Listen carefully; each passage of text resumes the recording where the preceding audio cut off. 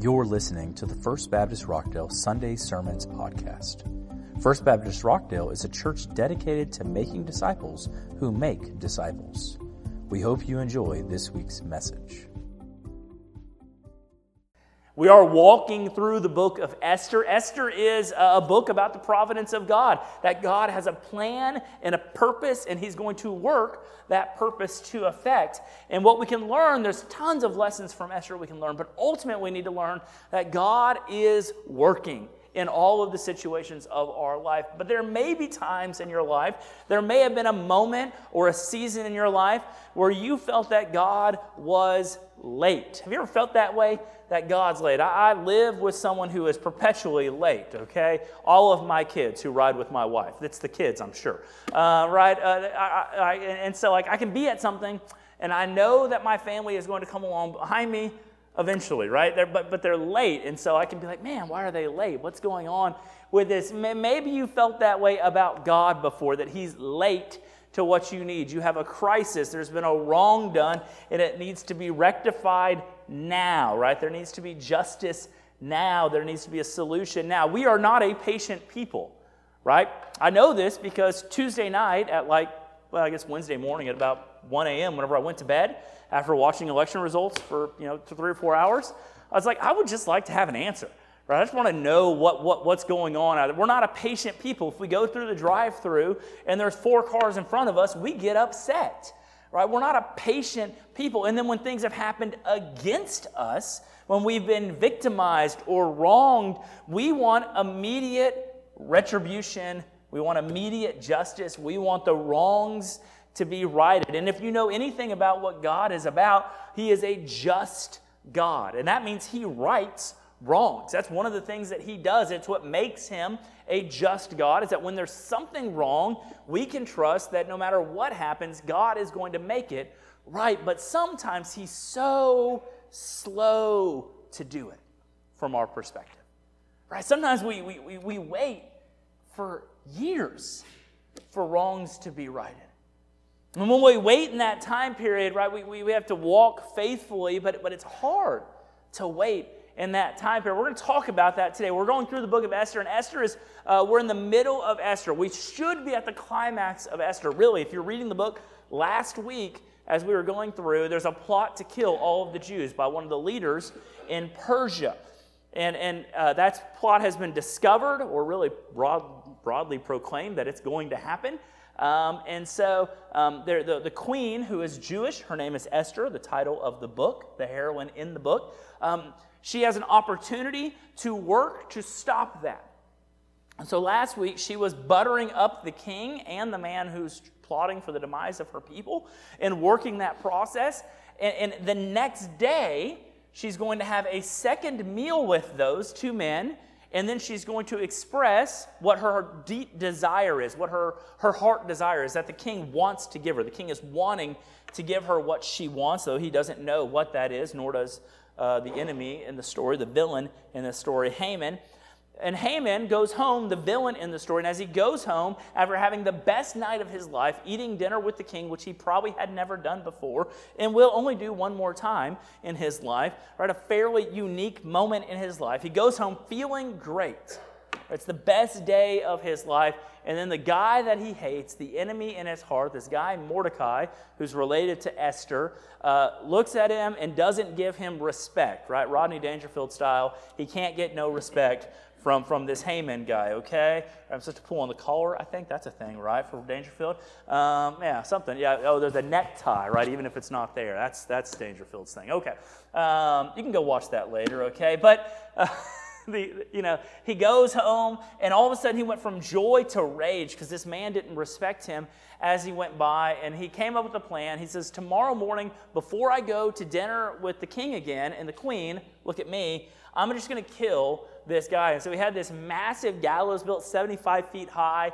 It's going to be a full spectacle to kill this man. And he goes to bed that night and sleeps soundly knowing that death is coming. He rises early the next morning to go and get an audience with the king so that he can make sure that he can get it done. Because even if you're the second most powerful person in the town, you still can't be killing people publicly without the stamp of approval from the king. And so we pick up the story, and it looks like the story's going to go murder, dinner, salvation.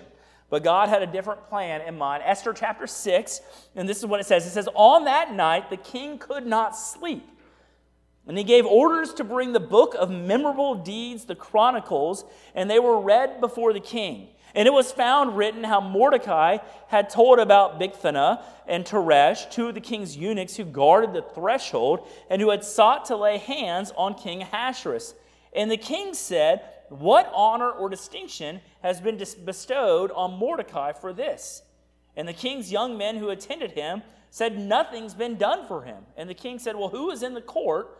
And Haman had just entered the outer court of the king's palace to speak to the king about having Mordecai hanged on the gallows that he had prepared for him. And the king's young men said, 'Haman is there standing in the court.' And the king said, 'Well, let him come in.'" Right? So Haman has just built this gallows. He's coming to see the king to go and get the execution notice. He's probably got it all written out. Hey, sign here, initial here, date here. Now we got a guy executed, right? And the name on the execution note is Mordecai. And the king, for some reason, can't sleep that night. Right? Just happens to not sleep. By the way, the fact that he happens to not sleep is not happening. That's God providentially removing sleep from the king. And the king of Persia, who could have any diversion he wanted. He could have had one of his countless concubines or wives brought in to entertain him in a variety of ways. He could have had storytellers or jugglers or any entertainment that was allowed at the time, musicians to come in and entertain him while he can't sleep.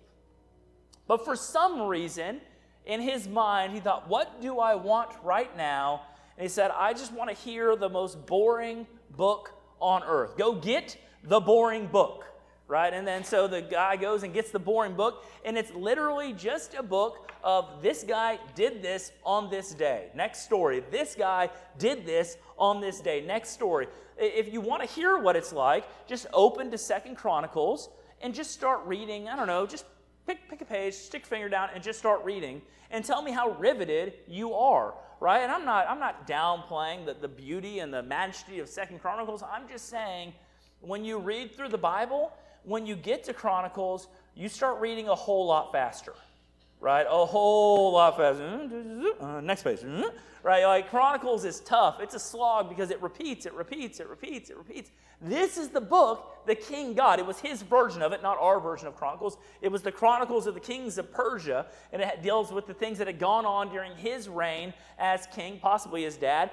But out of all the books, all the scrolls that the guy could have picked up for the Chronicles, he happened to grab the scroll that contained the deed that was done 2 or 3 years later by Mordecai, the man who's supposed to be getting murdered. And he just happens to have that story as where the guy's finger started on the page. He's like, and we'll start here. And he's like, Mordecai discovered a plot by 2 of your guys to kill you. If it's the VeggieTale versions, they were going to drop a piano on his head, by the way. That's the way that story was going to go there. We don't really know what they were going to do, how they were going to kill him, what the plan exactly was to kill King Ahasuerus. But there was a plot to kill the king. Mordecai had snuffed it out. Esther chapter 2, the end of chapter 2, talks about him discovering that plot. And then years go by. And during those years, Mordecai, who should have been recognized, right? If you save the life of the most powerful man in the world at that time, right, you should get some sort of recognition. A parade, a medal, a badge, I don't know, something that says, hey, look at what this guy did. Pretty great, right? And so the king, after he heard the story again, he's like, I remember that. What did we do for him? I don't remember what did we do for Mordecai? What do we give him? And the guy's like, nothing. The king's like, well, that's not okay. It's not okay not to give something because that's a wrong that I haven't fixed, right? And so he's going to rectify that wrong. He's gonna fix it today. And Ahasuerus is a broken pagan king. But in the midst of that, we see that he shows us a little bit about how God works, right? God may be long in coming around to what we think is rectifying a wrong, but he's working to rectify all wrongs. Anything that's ever been done against you, any word that's been spoken against you, any harm that has come against you that was a cause of sin, God will rectify. That's what he does. He rectifies all wrongs. It may not be when you want it, right? It may not be lightning bolt from heaven got the guy who cut you off in traffic, right? But that guy who cut you off in traffic going 95 down the road, God's going to get him, okay? I don't know how he's going to get him. I'm not here. Sometimes it happens, right? You're driving down the road and the cop gets him right there and you're like, yeah, hey, you deserve that, right? It doesn't matter that you were going 10 over. It's that he was going 20 over. That he deserved it. You, grace. Him, law, right? But like sometimes we see justice given, but sometimes we don't. Right? Sometimes it takes years, and sometimes, guys, just sometimes so you know, you will not experience justice on this side of eternity. But God will bring justice. That is a promise from Scripture. He's a just God, and no wrong will be unpunished, and no right will go unrecognized. Because God is just and holy. And so it may not be on this side of eternity that all wrongs are solved, but I promise you they will be solved and solved adequately to fit your needs, because God rectifies all wrongs. Ahasuerus takes it in his mind to rectify the wrong of not honoring Mordecai, and so he calls Haman in. Haman, who's come to tell Ahasuerus, hey, let's kill this Mordecai guy. And he walks in, and we pick up in verse 6. It says, so Haman came in, and the king said to him, what should be done to the man whom the king delights to honor? And Haman said to himself, whom would the king delight to honor more than me?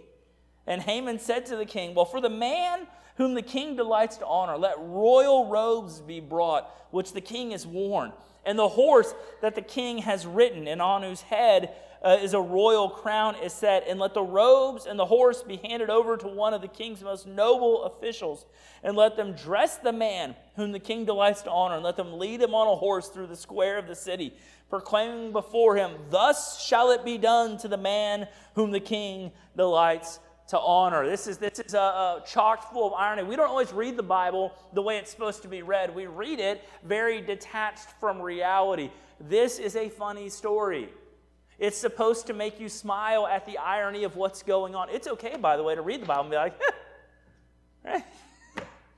Because Haman goes in wanting to kill a guy, shows up, and the king's like, what should I do for the man I want to honor? And Haman's like, well, I know who you want to honor. He's being coy with me, right? It's the, hey, I know a guy who's got a problem, doctor. Can you tell me how we can fix this problem, right? The doctor's like, you know a guy who's got a problem. Yeah, right.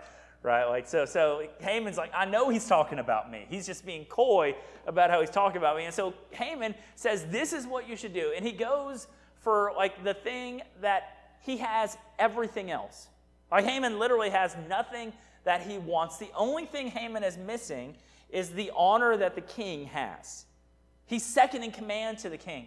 And so he says, man, put on the king's robe that he's worn. And here's the deal. If you wear the robe of the king in that time and that day, it was a sign of like kingly authority being vested on you. It's a big ask. It's not like, hey, can I wear your hand-me-down clothes? It's a big ask. It's something that's hard to give to somebody. And he says, and also a horse that the king has ridden, right? And that's the same idea, right? If the king has ridden it and now you're riding it, and the horse was obviously distinctive, right?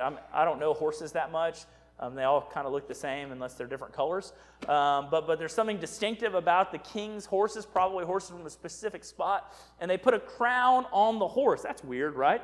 Tie a knot in the hair on top of the horse, put a crown on the horse. And so he's gonna have this horse with the crown on it. He's going to be wearing the robe of the king. The horse is going to go before him. It's a parade, by the way. The horse is before. He's not even riding the horse. The horse is in front of him, and he's behind the horse, walking around like, see the king? He's leading me through the parade here. Right? The king is taking me through the town. And he says, man, this is how it's supposed to be. He has no idea that he's setting up his enemy to be honored above him. Mordecai, a man who hates not being honored, is giving honor to the person that he's trying to kill. that morning. Right? He has no idea that that's what's going on. None whatsoever. He is totally blinded to it. But here's what's neat about that story. Right, that part of the story is God is using this pagan king and this wicked leader to accomplish what his purpose is. Right? God uses all people of all types to accomplish what it is that he wants to get done. Whether it's a leader who is godly and holy and righteous, or whether it's someone who's wicked and has no understanding of what God is trying to accomplish, God will use them to do what God wants done. Right? That's how God used Nebuchadnezzar just, about 60 years before this. Right, to bring Daniel and his friends over and to protect them and not to destroy Jerusalem entirely. Right, God used that wicked king to do his purposes. God used this king's dad, Darius, to let the Jews go back home to Jerusalem, a wicked king who has no need there. And God used a pagan king, Ahasuerus, to come up with a plan to honor the people of Israel in the person of Mordecai. And he used a wicked, evil, nothing good about him leader named Haman to come up with the best way to do that. And I want you to know, if God can use Haman and Ahasuerus to accomplish his purposes, he can probably use you too. In fact, he wants to use you.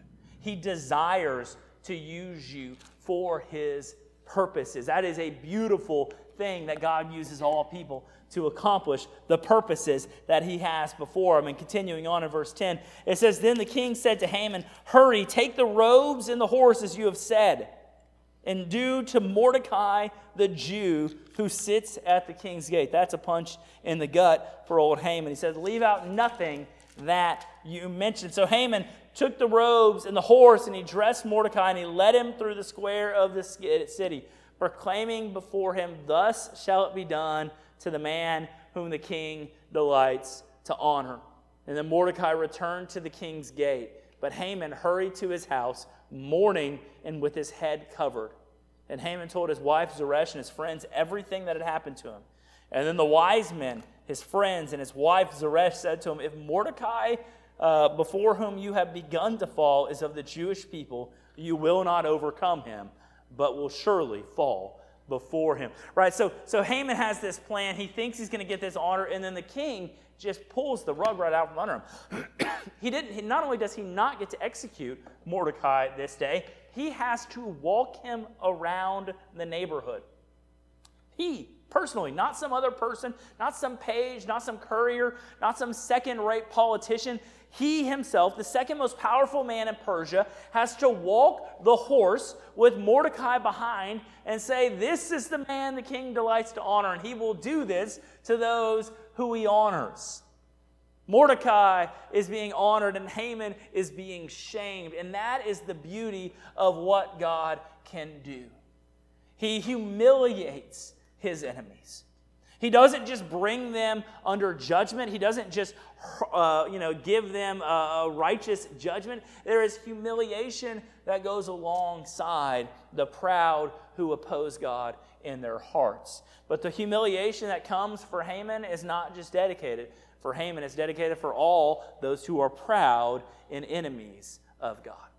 Pride is a dangerous, dangerous sin. It is a sneaky sin. I want to encourage you, church. I want to implore you, church, to recognize, if you don't want to be like Haman, utterly, totally, and completely humiliated, humble yourselves now. Humble yourselves before the Lord so God doesn't do the humbling for you, because he doesn't mind doing it. Right? It doesn't hurt God to send another person to humble you down to where you're supposed to be. Humble yourself now to avoid humiliation later. But God will humiliate his enemies. So if you're waiting on God to rectify wrongs, if you're waiting on God to solve the issues in the world around you, I just want you to know his timing is perfect. Right? If God had worked this story at a different pace, the resolution would not have been reached. If God had been a day later, Haman would have killed Mordecai. But God sees all of eternity in mind, and he is neither too soon or too late. He is always on time.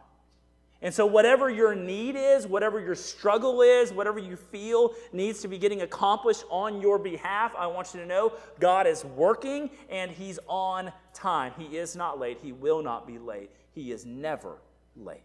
He gets things done when they need to get done. You need to trust God and trust His timing. A lot of times we want to be the people who usher in God's judgment. Right? We want to be the ones who proclaim judgment on the nations or on the individuals. We want to be the one to right the wrongs that have been done against us. And I want you to know God is working on that. Don't take His job. He's better at it than you are. He's better at it than you are. Just trust God. Years ago, I did a sermon. This was in Kingwood, so it's been 7 or 8 years ago now at least. The parable of the wheat and the tares. If you don't know the parable, a man plants wheat in his field, the wheat grows, enemies come at night, and so kind of grass seed, something that looks sort of like wheat as it grows. Servants go out a couple days after the other seed has been thrown. Says, Master, there's this weed growing in the midst of all of our wheat. What do you want us to do? Should we pull it up? Or should we pull up this stuff that's mixed in with our wheat? And the master says, no, because if you pull it up, you're going to pull up the wheat with it. He says, just let it go till harvest time, and then we'll harvest it, and we'll sort it out there. Right? And there's some truth there that sometimes we just have to wait. In that story, you are neither the harvester, the master, or the servants. You are the wheat waiting for the harvest. And you might be growing up beside wicked people who are doing unrighteous things. It works well in the church, by the way. That's the right application for it. There are people inside of the church. I won't say this church because I don't want to get in trouble today. But there's people in the church generally who look like wheat but are not wheat. And they're mixed in among us and they cause problems and chaos, right? And we have a desire, I'll say me, you may not, to root those people out. You have no right to be here. You are unredeemed. You're unregenerate. You need to leave, get saved, and then come back. We have a desire to do that. Pastors, at least, for sure, have that desire. But ultimately, what we're called to do is wait. Because there will come a time when God will separate what needs to be separated. There's going to come a time when God is going to bring justice, and He will not be late on that day. Some of you right now feel like God is late in bringing justice for an election result that did not go the way that you want it to go, or that it does not look like it's going to go the way you want it to go. And you think, I'm going to go and I'm going to fix this. I have a former student of mine, roughly former student of mine, who is talking about Second Amendment resolutions to this problem. Guns in the streets to solve an election that did not go the way he wants it to go. 22-year-old kid. Right? But he thinks that's the right solution because there's been this massive wrong done. You can feel like there's a wrong done. I'm not going to tell you how to feel about it. I'm just going to tell you, if there was a wrong done, God has this covered. Right? This is not news to Him.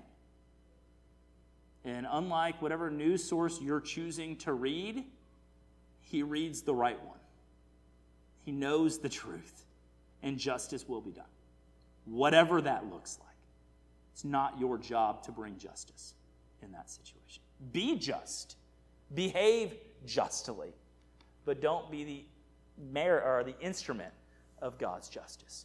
God Himself is the judge and the justifier. So we trust Him. It works today, guys, I promise. Have peace knowing that God's timing is perfect. And so we trust His timing. Trust His deliverance because He's delivering people right now. Let's pray.